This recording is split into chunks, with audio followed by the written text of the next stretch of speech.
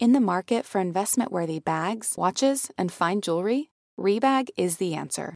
Rebag is a luxury resale platform where each piece is carefully inspected by experts to ensure quality and authenticity. Use Rebag to buy and sell finds from the world's top brands, including Louis Vuitton, Chanel, and Cartier. Head to Rebag.com to get 5% off your first purchase with code REBAGNEW. Shop today at Rebag.com. That's REBAG.com. And use promo code REBAGNEW for 5% off your first purchase. Betches Media presents. A lot of them aren't even pretending to be in charge. Slow the testing down. Remove him from office. No justice, no peace. Cast a vote that will make you proud. The Betches Sup Podcast. Will you shut up, man? Listen. Hello, and welcome to the Betches Sup Podcast. I'm Amanda Duberman. I'm Millie Tamaris. I'm Sammy Sage. And the Betches Sup Podcast is your daily rundown of all the craziest shit going down in the news, brought to you by your three funniest friends. Which is us. Which is us. Yes. Good morning. I am so excited to be recording with you, Millie. Like, I've been waiting. I know I don't want to break up the amazing Tuesday vibes, but I'm jealous. Vibes are vibes. Listen, if there's anything millennials are known for, it's vibes. And vibes can happen with anybody, and new vibes are there, and it's in a new year, and new energy, and manifesting, and all of that. Yeah. So, I also got just a cute message from Brian, because Brian always hosts with me, so I don't think he was just like, I would also, not mind hosting with Millie. I could do that. Brian, even though we're on watch, because Brian, I'm still not 100% convinced that Brian's spouse is from Spain. I have to get him on here. Also, Brian takes Spanish classes now every day at 2 p.m. Oh my God. If you try to schedule something at 2, maybe it's not every day. I don't know if he has that excuse. Oh my God. Or every now and then. Ay, Dios míos. Exactly. Ask for the birth certificate, and then the long form. The long form. The rom-com long con. Listen, I'll watch it. Hallmark needs to make. We already said we need gay rom-com ones, and if there's a scam in there, even better. Totally. What's a rom-com without a scam? Listen. I think a scam defines a rom-com. There's almost always a scam. How to Lose a Guy in 10 Days. The Wedding Planner. Oh, you got mail. Supposed to be a really romantic rom-com, and it's fucking gaslighting. Yeah, it's like he's lying to her the whole thing, and everyone's like, Tom Hanks is so cute, and I'm like, he's a liar. He's a liar. I hope somebody. One of my favorite movies, but I think we have to acknowledge that it's a movie about brutal capitalism and the loss of small businesses in America. Yeah, absolutely. It's brutal capital. I feel like people who like it, it's like it's like you like McDonald's because you go to the place and the memories that are attached. Yeah. Like maybe it's like because it does make the Upper East Side look cool and like all that stuff. It does. It does. Like, it looks like the coolest neighborhood in Manhattan. Wait. It actually takes place on the Upper West Side. That's true. I lived, before I lived in this apartment, I lived right near where all of it was filmed, the Starbucks that they go to, that was my Starbucks. So I sort of have I feel a kindred spirit with Kathleen Kelly.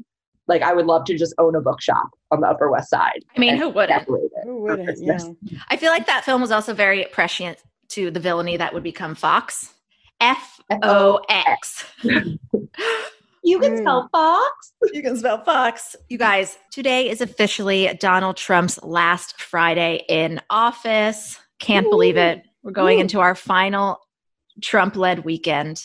I can't believe we made it. Also because Fridays have historically been the most shit show day of the week in his administration. Do you remember the early, the first 2 years when just all the craziest things would happen on Fridays? I can't believe we have made it. Although I don't know, did we? We'll see. I know I'm not okay. Yeah, very funny. I mean, Friday at 5 a.m. he just started tweeting crazy shit. But I honestly feel like it's because he doesn't have Twitter. Totally. It would have been, the havoc would have been all the way to the inauguration had they not taken away Twitter. Right, and it still has been havoc, but it's at a simmer rather than him constantly coming in to inflame them. It's havoc that is allowed to run its own course because he's not there to derail it into something new. Right. And every time Trump tweets, for the past, as long as I've had this job, it's like every time he tweets, even if it's nonsense, people are still like, what is this? Should I be scared? So every time he tweets for years, I have this like overwhelming physical reaction because I'm not only like, oh God, the president's tweeting. I'm like, I have to now handle this and explain to people. I don't have to, but I feel a responsibility to. So it's always like every time he tweets and there's then a cascade of 10 different tasks I have to undertake. And I feel physically sick just from the content of it. You know what's important to process, which maybe I know it's not scheduled on the podcast, but maybe it's something we can do, is what was your least favorite or most memorable Trump tweet that destabilized you the most? For me, it was I can't believe you just have one. I have one too. I have one too. Let's Everyone do it. has that. No, yeah. I'm like, for me, there was a point where I thought we were going to be bombed by North Korea and or Iran from the shit that he was tweeting. Mine is Iran too. Amanda will remember, like the first day of one of the first week of 2021, he almost got us into a war with Iran with the Soleimani stuff. And 2021 this year? 2020, sorry. I was like, did I miss a war? No. I was convinced we were going to war like over the weekend. I spent the entire weekend panicking, and like it became therapy fodder for months after. But you bulk bought stuff, and then 2 months later there was a pandemic. So yes, I did bulk. It was a war, but the war was in the house. Yeah, I think mine was calling Maryland or Baltimore like a rat-infested dump. That broke me. That took things to a level. Maryland? No. You just love crab cakes. It was just so sad.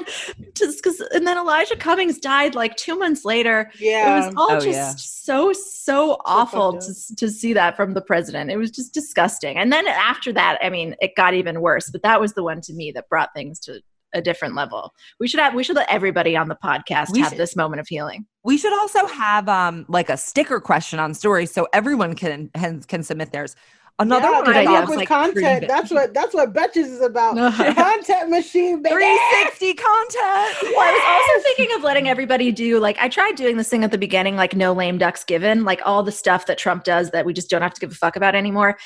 And the reason it didn't become more of a thing is because everybody said the tweets. Everybody. Right. That was everybody. Right. Said the tweets. Remember when he tweeted little Adam shit?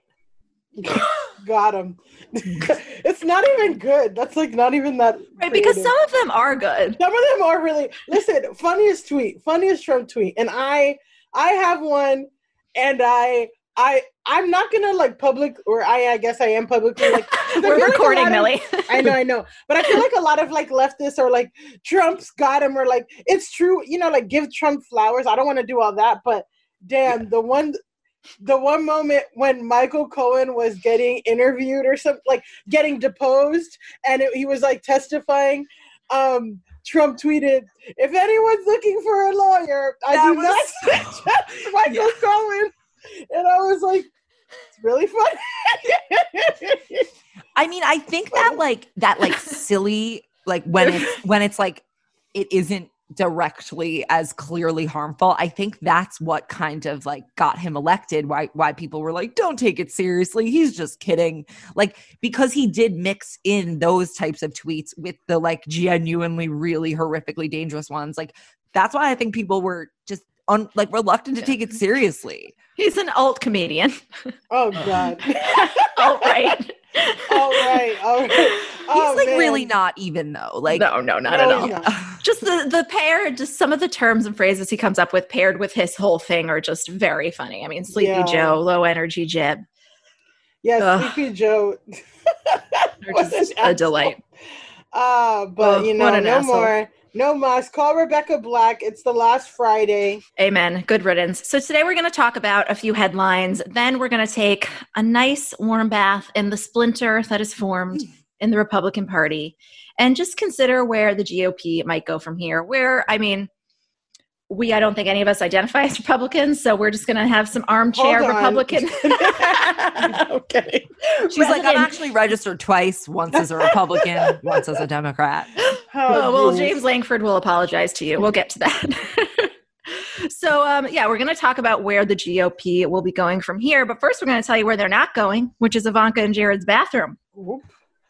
Yesterday, the Washington Post reported that Ivanka and Jared Kushner do not allow their Secret Service detail in Washington, D.C. to use any of their 6.5 bathrooms in their D.C. home.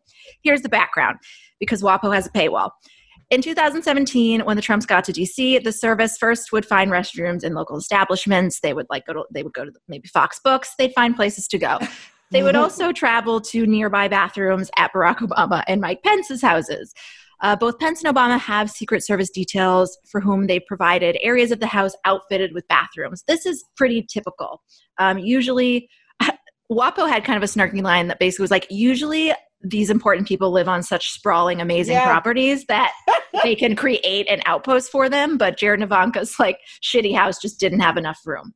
Jared and Ivanka's house is ugly. I'm sorry. It is an ugly house. I'm disappointed in their taste. When you can afford whatever the fuck you want, you can't buy something. Like, I'm sorry. Well, yeah, it's always, there was a quote one time, in reference to Hudson Yards, about it's really sad to know like what rich people who can buy anything, what rich people actually want is depressing. Because they have no taste. But also, I feel like it looks, you know what their house reminds me of? Father of the Bride. No? Oh yeah. It's not as quaint. If they were charming and earnest, we would probably be like, what a cute, quaint house for them. But because they're terrible. It looks like a white box. Yeah. And the front porch is not nice. It looks like it's a school or something. My other favorite anecdote from the WAPO story was they just interviewed some neighbors, and one of the neighbors was like, I've never had any interaction with them except one time I just saw Jared getting his mail and just said like, oh, hi, how's it going? And Jared just said, I'm sorry, are the children being too loud?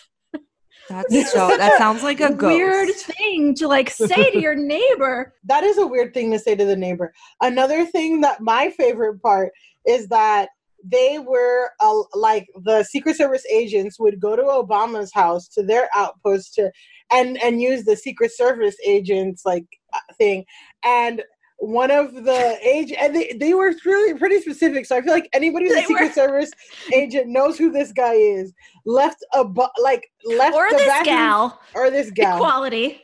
Yeah. Gals can leave unpleasant messes. Yeah, left a mess so unpleasant that they all were banned from using the Obama's bathroom. And then now they had to go to somewhere else now. I want to be clear on something. Let's be clear. It was not Obama who made that decision. It was the lead Secret Service leader. I don't even know if Obama probably did know about this. I'm sure he was like had chummy relationships. Maybe not. But it wasn't Obama who was like, they can't poop here anymore. It was how bad Secret could Service it have been? No, it probably like didn't flush or like pushed shit, pulled the Capitol and smeared shit all over the Oh, yeah. Wait, but before we move on, I just have to say that I find it like a little bit rude of the Washington Post to put such critical information like this behind a paywall. I agree. It's a service journalism. Yeah. It's terrible.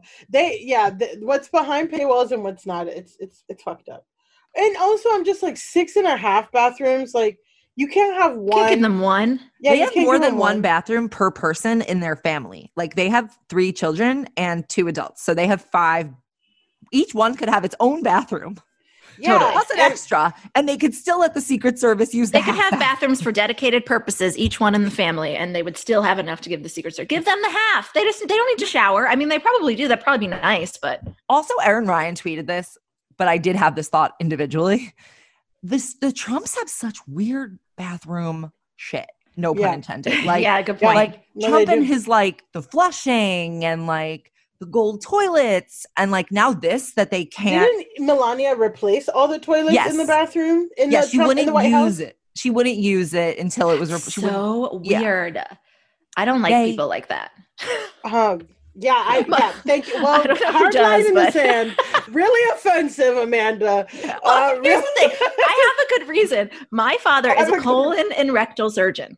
So in my home, we were just always very transparent about colon health and rectal health. And just we were always like, how are your poops? Everybody wanted to know. And if anyone had reason to leave after going in a bathroom that you were having some issues, they would bring it up with you. So I think we just had like an exceedingly transparent home environment when it came to excrement of this kind. And I just really cannot get down with people that are so uptight about it. I feel like they all want to pretend that they don't. that they don't do. Right. Yeah, they're just like, my Mere shit don't mortals. stink. Maybe that's why they didn't want them to use it. They were like, they can't know how bad our poop smells. Yeah, well, what do they eat? McDonald's? Blame it on the kids. Yeah, blame it on the kids. They could have just given the one bathroom. Yeah. And never gone in it. The bathroom stuff, all of the stuff is really weird. But the fucked up part, which is huge, it's a huge, huge issue, is how much money the Secret Service wastes on protecting the Trump family. I listened to this podcast called Trump Inc., which is like WNYC and Politico, and they have this one episode that came out last February, and it's just talking about all the expenses the Secret Service has had to pay to protect. They'd had to buy jet skis because like extended family of the Trump like always are jet skiing, so they have to buy jet skis to protect them. Eric Trump once said like, oh, well, we always like, because they stay at the hotels, right? They stay at the Trump properties, and then they make the Secret Service have to stay at the properties, and then they charge the Secret Service to stay, so then they're making more money. That's the fucking thing, right? And then Eric Trump once said like, oh, but we only charge them for like housekeeping or something, and it's just like not true at all. No, like they were paying, what is it, $16,000 a month for a little house in their Trump property and like the like golf course in New Jersey. Like they are, it is just completely wasting our tax money on frivolous shit. And like they said, like comparatively, the most expensive like expense was like Joe Biden. They had to get like an apartment next to Joe Biden or something that was like $4,000 a month, and that was like the most expensive thing before that. And like to compare it to the Trumps, which are like also, they charge them full prices. Like that's another piece of that. They're not giving them like a like an at cost rate. Like no, they say fair in the inauguration situation, because we had those emails. They say like, oh, just charge them a fair market rate. Which, homegirl, again, fair market rate can be anything when you say that your thing is luxury. Right. I think that is why there was such a reaction to this story, because Jared and Ivanka firmly denied that they barred Secret Service from using their restrooms. As a result of them reportedly doing this, the situation obviously became untenable, and eventually the federal government began renting a basement studio from a neighbor for $3,000 a month just for Secret Service to use the bathroom. They started doing this in September 2017, so pretty early into the administration. The whole time. Taxpayers will have paid $144,000 on the facilities by the time the lease ends. So it's not super unusual for Secret Service to kind of want to leave people alone and to just sort of blend in. However, the Washington Post is not going to publish something that's not true. And neighbors and law enforcement people said, no, this was very unusual, the lengths that they had to go to. And the porta potty. Right. There was a porta potty there that they had to get rid of because neighbors were like, this is gross and it's in the middle. And that's like, imagine doing your job. Is expensive. Yeah, it's like $1 million homes, like multi-million-dollar homes, and they have a porta potty in the street. Right. Also, exactly. like, how far is this basement studio? Like, it wasn't super close to go to the bathroom. I think they had to drive because the WAPO article ended with an anecdote of just somebody driving there, going in, using the bathroom, and coming back. A spokeswoman for the Secret Service initially declined to basically tell the Washington Post anything about this, but clearly, after this story came out, the Kushners got freaked out and insisted again, had a White House official tell WAPO that Ivanka and Jared Kushner have never denied Secret Service personnel access to their home. And the Secret Service spokeswoman followed up basically saying, we don't ask to use the facilities. So those two statements are paired together, supposed to make us think, well, if they didn't ask and they didn't deny, that no harm was done. I mean, I would hate for this to ruin Ivanka's future political career. Dude, Ivanka's, that's the thing. It's that, like, Ivanka, and I feel like good, but, like, Ivanka could have skated by. If her dad wasn't her dad, she's just as evil, just as terrible, just as much of a liar, just as weird. But she's been polished enough to, like, get under the radar or not be whatever, you know what I mean? And, like, she was just also in the Trump Inc. Podcast. Like, she was deposed. Yes, I mean, you would love it. It's so good. She's deposed right now. The latest episode is basically all the lawsuits that they have waiting for them when Trump is no longer president. And it's about the inauguration. And one, a big thing was like they charged the US $170,000 a day to rent Trump hotels, which that afternoon they had like a prayer breakfast for Trump or something, and they charged the people $5,000 to use the banquet hall, and they charged us. And then Ivanka, what she did was like post on Twitter like, this is a partisan attempt to make, like doing She's so full of shit. Yeah, exactly. Pun intended. Doing the same shit that Trump does, but in a polished way. And like, she would have gotten away with it if her dad wasn't her dad. And if she would have controlled her dad and told him to stop or whatever, it's just like, it's like she can't deny it anymore. And like, now that's why they feel bad or freaked out or something. It's like, but they don't feel bad about making people use They don't feel bad about anything. I mean, when we had Michael Cohen's daughter on the podcast, she like made Ivanka sound, she just confirmed that she's the brat trash that she clearly is. Well, I think that there's this sort of that episode. Yeah, it was really juicy. She's really good. Yeah.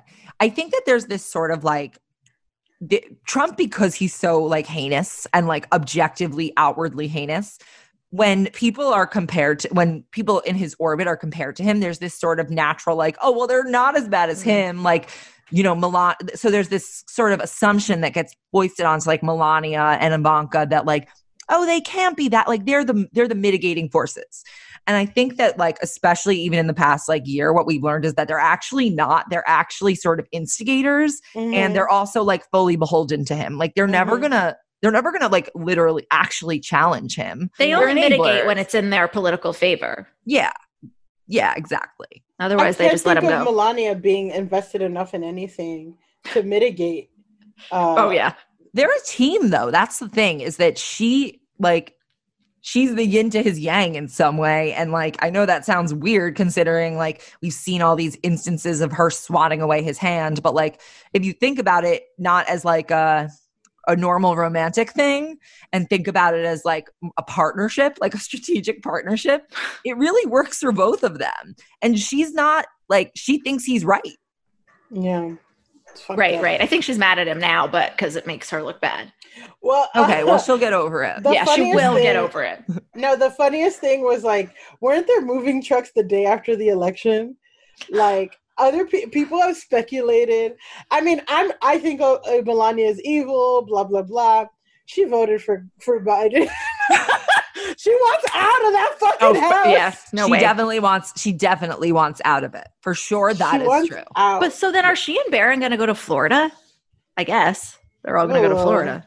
I mean, they'd be Barron fine. has switched schools so many times. They can't live at Mar-a-Lago. You know that, Oh, right? that's right. Yeah, that's they right. They can't live there. They can move into Jeffrey Epstein's. Yeah. Because Ivanka's definitely going to go there because I heard she's going to run for senator in Florida. Against Marco Rubio. Against Marco Rubio. Is it sad that I would prefer Marco Rubio win? I think she'd probably beat him. I don't know. I think she will beat him. For primary, but I just fucking... Oh, yeah. Well, I don't know. That's going to be really interesting because of the Cuban-American vote in true. South Florida. Like, I'd be really interested to see if they'd vote for Ivanka over Rubio. But I'm hoping that some, like Georgia type movement happens in Florida. Like if something like that happens in Florida, easily we can, because the most populated parts are very, like I'm waiting for like a little like socialist movement to happen. The way that happened in New York City, like where there's like pockets of, state senators and all that stuff. I'm waiting for that to happen in South Florida. I think it should be able to happen in Florida as a state because they have enough like urban centers where it's like densely populated. Exactly. I think the issue with like, I was reading about like North Carolina compared to Georgia. And one of the reasons why North Carolina is harder to flip in the way that Georgia did is because it's much more rural in general. Exactly. So it's like, I mean, maybe Florida is like I don't know, its own thing. But Florida, like people need to organize that. What I mean is like so big. Organizing off season, like start now for 2022, like and continue going and continue moving. I think it totally can be done because there's so many densely populated areas, and especially with Orlando and all the like Hurricane Irma, like immigration from Puerto Rico now, like it's just the point. So densely popular and it's spreading out. So I'm really, but anyway, that's more down the GOP thing because I have some thoughts on that. Yeah. We're actually going to talk a little bit about Joe Biden's stimulus proposal, and then we're going to talk more about the future of the GOP. Hey, American Fever Dream listeners, I'm here to tell you that there is no reason to panic the next time you're searching for the perfect gift, because now you can use gift mode on Etsy.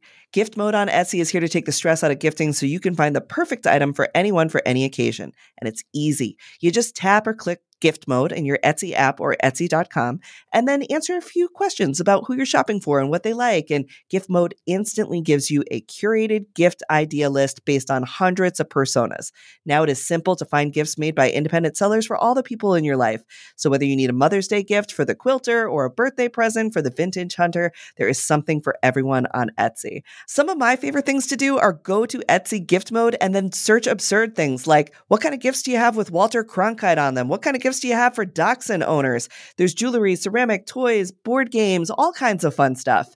A gifting moment is always right around the corner, whether it's a birthday, an anniversary, a holiday, or even just a day to say thank you. Gift mode on Etsy has you covered. Need to find the perfect gift? Don't panic. Try gift mode on Etsy now. Today's episode of American Fever Dream is brought to you by Nuuly.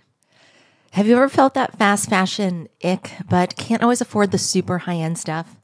I have a solution for you. It's Nuuly. Nuuly has everything you need to bring your closet up to speed for the season without breaking the bank. Free your closet of impulse purchases and skip the buyer's remorse by renting instead. Nuuly is a subscription rental service, and for just $98 a month, you get your choice of any 6 styles. They also have inclusive sizing, up to 5X, as well as petite and maternity. You get fast, free shipping and returns, and professional cleaning and Nuuly's state-of-the-art laundering facility. No laundry for you to worry about. This is the best. You just put it back in your box, send it out, and before you know it, you've got your next one. And you always have the option to buy what you love for sometimes up to 75% off. I bought the Rachel Antonoff pasta puffer from them. I was obsessed with it, like everybody who tries it is, and it was completely sold out everywhere else. So I felt like I really, really had an in there. So thank you, Nuuly. Nuuly is an amazing value at $98 a month for any 6 styles. And right now you can get $20 off your first month of Nuuly when you sign up with the code FEVERDREAM20. Just go to NUULY.com. That's Nuuly with 2 U's, and enter the code FEVERDREAM20 and sign up to get $20 off your first month.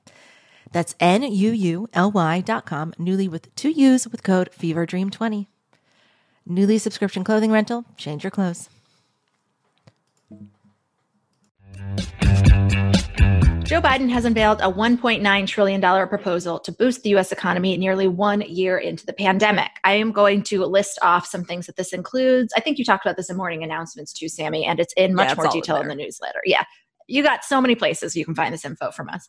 But the plan includes $1,400 stimulus checks, enhanced unemployment aid, an eviction moratorium.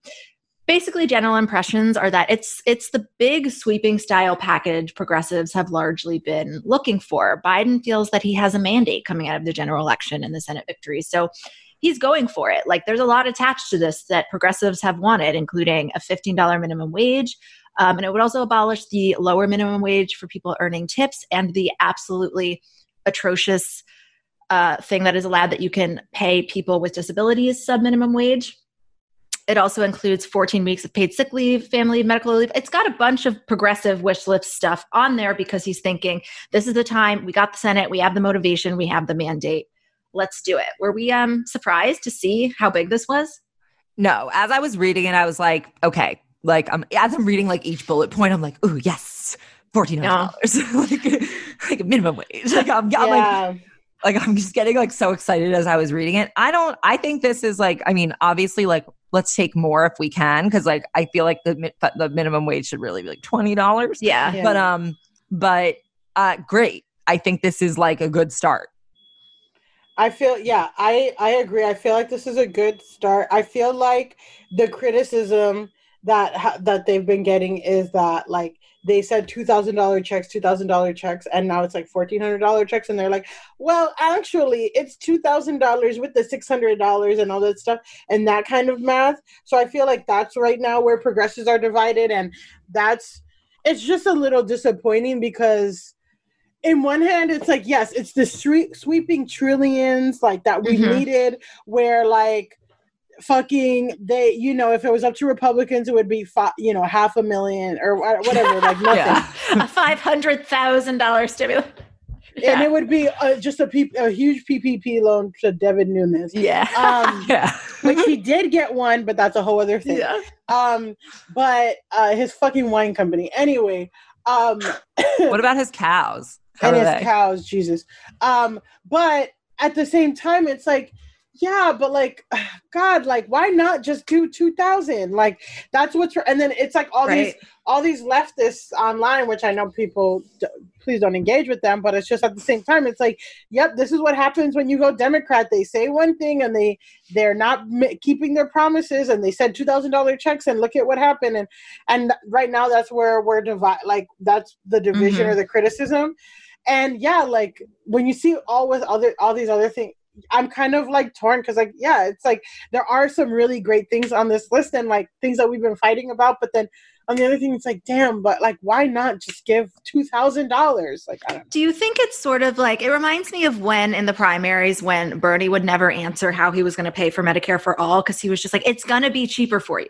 Like overall, your life will be better. And I feel like that's just still a hard sell. Like there's a lot in this that could really change a lot of people's lives over a year or two, just watching all of these things go into effect. Because these are not just like going to address the pandemic. They're going to address the economic insecurity and issues we had before. It's hard to explain that when people, including Republicans, are saying $2,000, where's our $2,000? Well, I think, okay, here's my thoughts on that. Obviously, everyone could use $2,000. Like, it wouldn't be too much. My feeling is that, one, he probably wanted to keep the overall top line number under 2 trillion is my guess. And that probably would have pushed it over. The second thing is, I can see from his perspective, or like just generally his future administration's perspective, like when the $600 checks came out, AOC was putting up an amendment to add $1,400. So I feel like they probably took that as like, this is the progressive. This is the progressive plan, I guess. That's true. Together it is 2,000. But obviously, like, sure, everyone should have more. Like, people need more. It's not like you could give people $10,000, and for so many people, it wouldn't be close to enough to dig them out of the holes that they're in. Like the rent and eviction moratoriums, like they're still going to have to pay that rent, and many of these people haven't found jobs. So, like, where are they getting that rent money? Yeah. Right. Yeah. And the Republicans that keep saying it's not targeted enough, I mean, when people were getting support at the beginning of the pandemic, like, I'm fine if some people want to pay their student loan off with their check. Like, that still has the same impact on the future we're trying to build here, which is getting people out of debt. Cancel student loans. Right, exactly. Yeah. I mean, do you think Biden's going to do that? Fuck you want. I fucking hope so, but it's hard to say because they're talking about if he has the ability to, and I think he has the ability to for sure. I don't know if it's like this sweeping. I don't know if he's going to cancel all of them, but it's just such a huge problem. I mean, I don't know if, like, y'all know this. I published this yesterday or something, but like I have this like I signed like one of the most predatory student loans where I paid off. I took out $20,000. I paid off $33,000, and I still owe $17,000. No, how does that even? Where's the math? Exactly. No, and it's basically because we'll put that in the description. The interest rate is I have, and like this financial advising company that's like been helping me because of the pandemic. Like, I didn't even know this. I was just like, I'm paying, but I don't know where any of this money's going.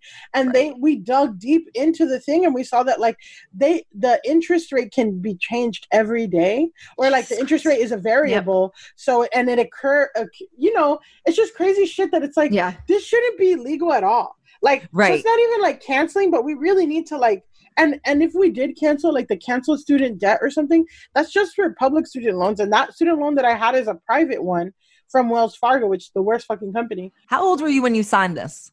18? Oh, 18, 19. And my sister co-signed it. So it's like, she didn't know. My family doesn't know anything about, it's a whole other problem of like, which predatory. is what, it's predatory, 100%. And like, it's also like this thing with, it's our generation where it's like, go to college, go to college, go to college, go to college. It'll solve all your problems. No one talks about like staying in college, making sure you don't drop out, how to pay for after, getting jobs after. Like, there's just all this huge gap in stuff. It's just go to college. And now we have like a bunch of college educated people, and like we don't even have, it's just like a huge problem. But it's these things where it's like canceling student debt will help, but it's like we need to make those kind of loans illegal. Yeah, that is really the issue, that it's like they gave you $20,000 and you are giving them $50,000. Yeah. You're an 18-year-old when you made that decision. Yeah. You're obviously like, and it's not even like the decision was transparent. And no. Yeah, canceling is like, obviously canceling student loans would not only help individual people, but it would be a massive economic stimulus. But like, that should not be legal. And that's why Elizabeth Warren should become majority leader or something of that ilk. And there are so many people that have debt like that or close to it and didn't end up finishing their degree. Yeah. And so can't get the benefits, even though there are waiting benefits, and people have been misled about the benefits of a 4-year degree. Mm-hmm. And a lot of people, especially at for-profit universities, just had no way to finish and have this debt without the benefit of the degree. Something has to change. I think that Sam and I were talking about, like, the amount of stress that so much of the country is living with every day, just privately, over thinking about the things you were just talking about, is like, it's not productive for the economy. It is not. Your local community needs that money more than the student loan collector more does. than Wells Fargo. Yeah. Wells Fargo broke their trust in 2008 with everything they did around the crisis. Oh, this was in 2008 that I signed it. That's the crazy thing. Oh, God. 2008, 2009. Yeah. And it was the student loan that my school told me to get. Like, it wasn't one that, it's so fucked up. But yeah, exactly. Like, this is like what, like an extra $300, $500 a month that I'm spending on student loans. Like, that's nuts. Yep. You could be giving that to a restaurant. I can be giving that to a restaurant. I could be getting a nicer apartment. I could be, you know what I mean? They're so mad we're not buying houses. Well, this is why. I want a house so badly. I'll buy a house if I could. Yeah, if I get a house, I'll have a house. No, we literally just, like, Mike and I just re-signed a really long lease for a good deal in a different apartment. So like, we can't afford a house or to have kids anytime soon. So let's just keep enjoying our childless life with a terrace. But what's also crazy is that, like, you have like a job, like you have like right. No, exactly. It's just the fact that, like, people who are doing quote unquote well, like, still can't even like afford that life that like we were told we would. And then you always, like, you start to think it's you. I know a lot of it's like, oh my God, what is wrong with me? And then you realize, like, no, you look at your expenses, it's like, no, it's because it's $500 a month I have to give to this thing. I don't know a single person who owns a house who did not get money from their parents. Yeah, not one. Not exactly. one. Exactly. That says something. If, like, people can work and, you could be a lawyer, you could, you work in consult, like, people who have very good high paying jobs, they're not buying a house without their parents. It's just not happening. That's true. It's 100% true. And I totally, like, the whole reason why I got, like, financial counseling and, like, in therapy and stuff is, like, there's this whole narrative of, like, I mean, it's what thrives capitalism. It's like, oh, if you're not thriving, there's something inherently wrong with you. And I'm just like, I'm paying my bills. Myth. I'm doing everything that I think I'm supposed to be doing. Am I a bad person? Am I bad at money? It's like, no, it's just fucked up. And we can't even talk about, we don't even talk about, like, how fucked up all of this is. Yeah, I mean, people who are good at money are people who started with enough money to be safe enough to be good at it. And also, it is so much more expensive to be poor. Exactly. It is so much more. It is. Some people literally cannot afford to go get a job because they can't travel there. They don't have the clothing. They don't have computer, internet.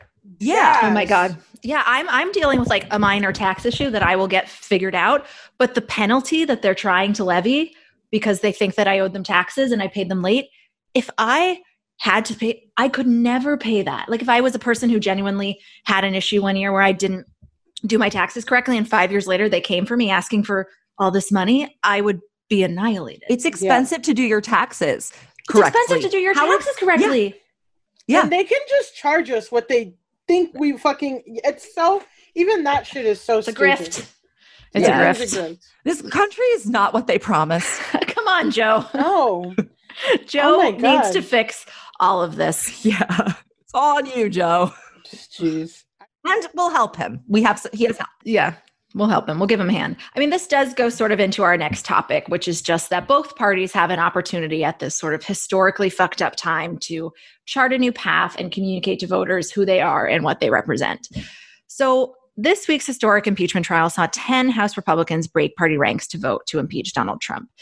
This is a pretty dramatic singular event, but it's emblematic of, I think, a deeper fissure of the Republican Party that's emerged from the Trump era, during which the GOP has lost the White House and both chambers of Congress. They've now been blacklisted by some corporate donors. They lag way behind Democrats in fundraising overall, and that's when they were out of power. Traditionally, the party in power can raise money even easier. Sheldon Adelson died, which is like a huge source of their money. Leadership and messaging has become splintered across networks and social platforms. They're not in a good place. It's not great. They don't even have like full access to social media platforms because they can't keep their message fucking truthful and totally incendiary. And that's now. I feel like it'll get worse. Like, I hope that Democrats really start regulating social media like we should, like it should have been. And then that shit will even get even worse. Did you see that Parler is actually turning people in? Oh my God, I didn't. They are. Wow, that's great. Parler is handing over. I mean, ultimately, like, Parler's owned by a man who wants money. Like, what does he really care? Yeah, no, and it's an odd, well, there's been a bunch of stuff that I've seen with Parler in that, like, one, it's like, right, it's off all the app stores. So the guy's going to do what he can to like put it back in the app store. So he's snitching. But another thing is like the way that they made it was so like rudimentary, like coding, that there are all these like activist hackers that like went in and got stole everyone's information. They scraped up everything. Private messages. Everything. And then they just sent it to the FBI. It's crazy. It's like, you're so dumb, you're going to write your coup down. You're going to write your coup down in an app that doesn't even have a privacy agreement. Which, all of that is bullshit anyway.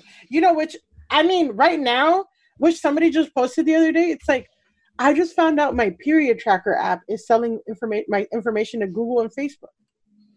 No. That's dark. That is dark. That came out last year too. Yeah, I guess. But I thought they stopped. That's how they know when to like send you diaper ads, like when you get pregnant. But it's also really sad. Like, that's manipulation. Because people like miscarry, or if they like lose a child, they're getting all these things. That's the kind of stuff that needs to be regulated, and that hasn't been regulated at all. And it's just going to get worse. I'm just saying that it's going to be worse for the GOP when things start getting regulated online. Great. And good, because fuck yeah. All for it. So we're at a point where some congressional Republicans seem poised to try to lead the party away from the Trump platform of the past few years. That is being generous and suggesting that they're not just inextricable at this point, which I think they are. Senator Lisa Murkowski said she approved of the House's decision to impeach and suggested she might convict in a trial. Liz Cheney is the number 3 Republican in the House, and she voted to impeach. She's facing calls to step down as chairwoman of the House Republican Conference and is being pretty defiant about it. She's saying, I'm not going anywhere, which feels like a move, like she's trying to make some noise for her political future. Mm-hmm. Other congressional Republicans are on something of an apology tour. This guy, Senator James Lankford of Oklahoma. He was one of the lawmakers who rose to object election certification results, and the fact that senators agreed to participate in this, I think, did help bring it to another level. Yesterday, in fact, he wrote a letter apologizing to his Black constituents for opposing the Electoral College results. He said he didn't realize that he just wanted to ask questions that people in the country had, but he had no idea. He said he did not realize that this would cast doubt on the validity of votes coming out of predominantly Black communities until he saw that white supremacists were the ones who were upset with the voting outcome.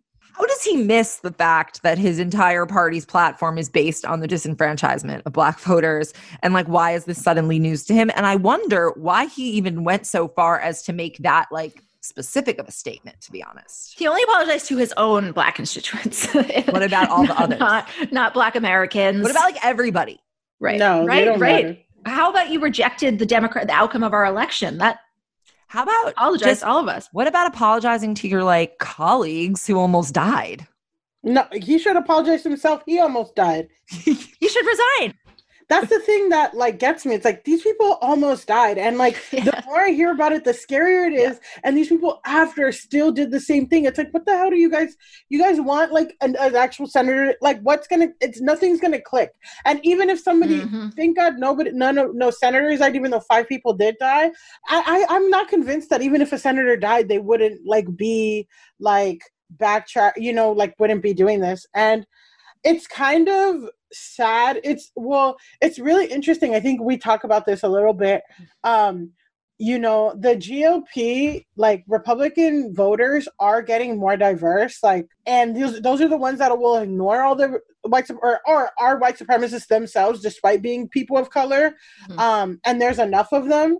But if the GOP really cut all the racist shit out, at least a facade, and like really just like we want to cut taxes, but they would just be so successful. Yeah. In the long term, right? Not in the short term, maybe, but in the long term, they would be, it would actually be scary because. But maybe they would be like less harmful, genuinely. They would be less harmful. Sure. Yeah, sure. Yeah. If they become pro-choice. I don't know, because I mean, personally, I feel like, people say fiscal conservative, socially liberal. That's like not a thing anymore. It's not, well, that's not a thing anymore, but I feel like, you can't do real social, anti-racist, whatever change without financial policies in capitalism. That's what I think. So, but if the GOP had this facade, right, they could be more successful, and that could be the future of their party, but they refuse to let go of the white supremacist shit and like selling a lie that's just like, no matter which way you slice it, unless you have like a mass genocide, which I don't even think that's like, it's just not going to happen. I mean, we did. Yeah, that's true. We're in one, but still, like, this country's not going to get any whiter. White people are going to be the minority by 2045. I just saw a study. I think it was from the Brookings Institute yesterday. So like that is on its way. It is so, your point is so right that if they did that, they would succeed. But I actually think that like they can't help that that would be denying the basis and the genesis and the entire roots of their party. Like you can trace the history of their party back to Jim Crow, slavery, the South. Like the reason that they can't just do what you said is because their core belief, I think, is white supremacy, and everything else is sort of like constructed around it. Even if they're not necessarily conscious of that, I think it's like just this inherent, it's like baseline for them. Well, exactly what Millie just said. It's like an academic conclusion that's like, no, fiscal policies are important to achieving social equality. Right. And you can't ignore that. So if you ignore that, you're fundamentally just opting into white supremacy. But Millie, you've talked about that on the podcast all the time about how like, if Republicans would just disavow this, they would have plenty of supporters ready to sign on. Maybe it sounds like it could hurt them in like the short term. Yeah. And I think all politics is short term. But yeah, I don't know what a long-term Republican Party looks like. It's kind of like calling their bluff and making them show their cards. Like you can either keep your white supremacist base or let them go and take this opportunity to bring more people into your party based on whatever you can convince them your values are. If Ted Cruz, if Ted Cruz was like, white supremacy is wrong, Joe Biden won, but I'm still pro-choice. And you know what? I want people to come in the right way, and I'm going to make coming the right way. I'm talking about immigration. I want coming in the right way to be easier, like have a more forgiving immigration policy. You telling me that like Mexican Americans in Texas, like not every single one will vote for a pro-choice, easier immigration candidate, but they won't let go of the polarizing shit. You know what I mean? That's the thing that just gets me. And I'm, and like, so I think about the future of the GOP a lot. I'm like, and then I just think about the future of the Democrats, and I'm really interested to see how that ends up, because, the younger are more radical. I feel like, like socialism is not a bad word for any of, you know what I mean? Yeah. Not for us, but I think it's obviously still a bad word for people who lean Republican. Yeah, exactly. So, were you looking around? Sammy just looked around. I was like, she looking around for Republicans? No, I was looking at my sandwich that Avi just bought. Okay. I'm like, her dog's Republican. Yeah. No, I'm like, oh, that smells good. Yeah, Bruce is a fiscal conservative. Bruce Bader Ginsburg. Yeah. I mean, so that's a good question. How do Democrats take advantage of this moment politically? Because I've even heard chatter of, Democrats, we have no control over what the Republican Party decides to do, but say they decide not to disqualify Trump from running. Does he then just work on splintering them even further for the next 4 years, and then we just cross our fingers that he doesn't win? What do you think? I'm like, maybe I'm just being an asshole, but I'm like, is he gonna live to 2024? Oh my gosh, I have fully His said doctor that. just died, so I fully have had that thought, and I feel like what my mom says is that shitheads like him never die. So I guess I'm like, damn, dog. Like, everyone's really talking like he's gonna live another 4 years, and I don't know. I'm not convinced, but I know the only thing that's probably kept him alive the past 4 is constant medical supervision. Regeneron. For real. He's still on Regeneron. Yeah, I'm constantly. Like, he would have died from COVID if he. If he wasn't if he didn't get like that expensive ass cocktail. But yeah, I think that I'm really concerned because of the, obviously socialism is a bad word for the middle, and older Democrats and stuff like that. But then we have this young coalition of people who are, like the AOCs and the squad. And I feel like the squad's going to grow. And then I don't know what's going to happen. I hope that we're able to use social media and mobilize the way that Republicans have, and we're able to embrace the far left as much as Republicans have embraced the far right and become not apologetic about it. I don't know. Well, I think there needs to be almost like a PR campaign for socialism. Like, you're all experiencing socialism all the time. Exactly. You have a road, you have the post office, all of that is technically socialism. It's socialized, governmentally run things, infrastructure that allows this country to run.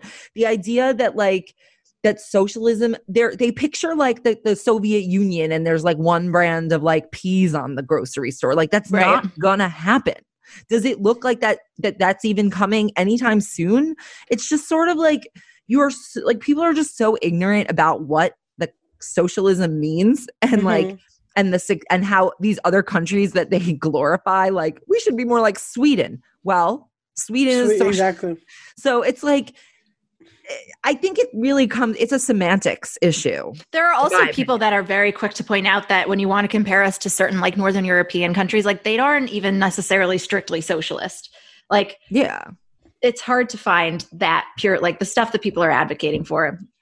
I don't think anyone's advocating for pure socialism. I think it's more. I think some people are, but they're the people on Twitter with the roses next to their handle. They're not the people in charge of mainstream discourse. I'm talking about vastly increasing the social safety net, which you could say is socialist, but is it socialism? It's literally the radical concept that being alive should not be this hard. That's it. Yeah. It's really interesting because the trend pre-coronavirus was that more and more people were moving into cities and people were not moving rural. And I feel like in rural areas, it's all very insular, and they don't really depend on anybody outside. They don't need the social nets. They have their communities. But obviously in bigger cities, you do need the social nets. It's crucial to living. So, but I'm post-corona, a lot of people have dispersed and left cities. So I'm wondering what that effect is going to be long term on that. But That's an interesting point. I didn't Yeah. even think of it. Yeah. And I think that especially if you're going to move out of the city during Corona, just like be a freaking community member. Don't just move and then buy a nice house and just contribute nothing.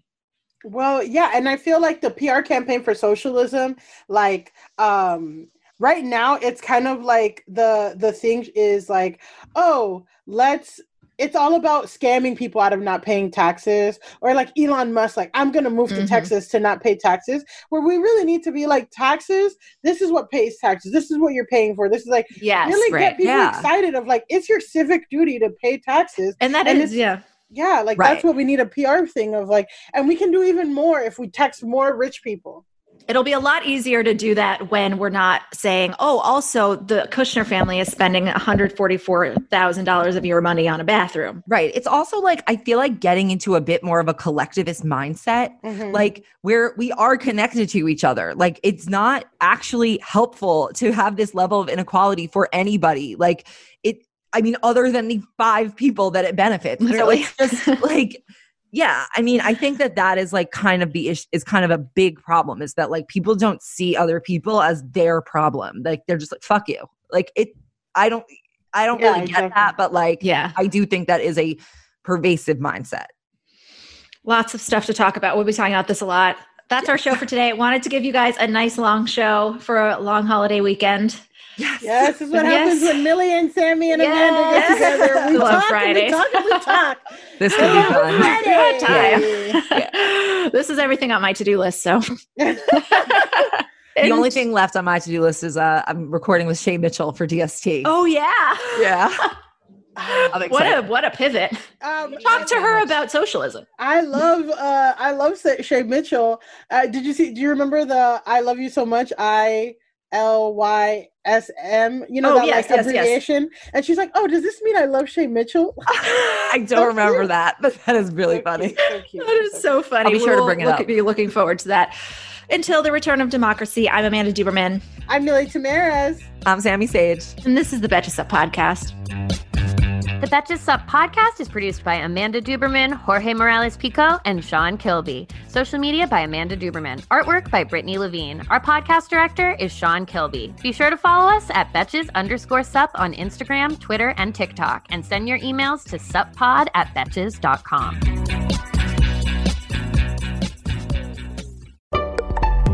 Betches.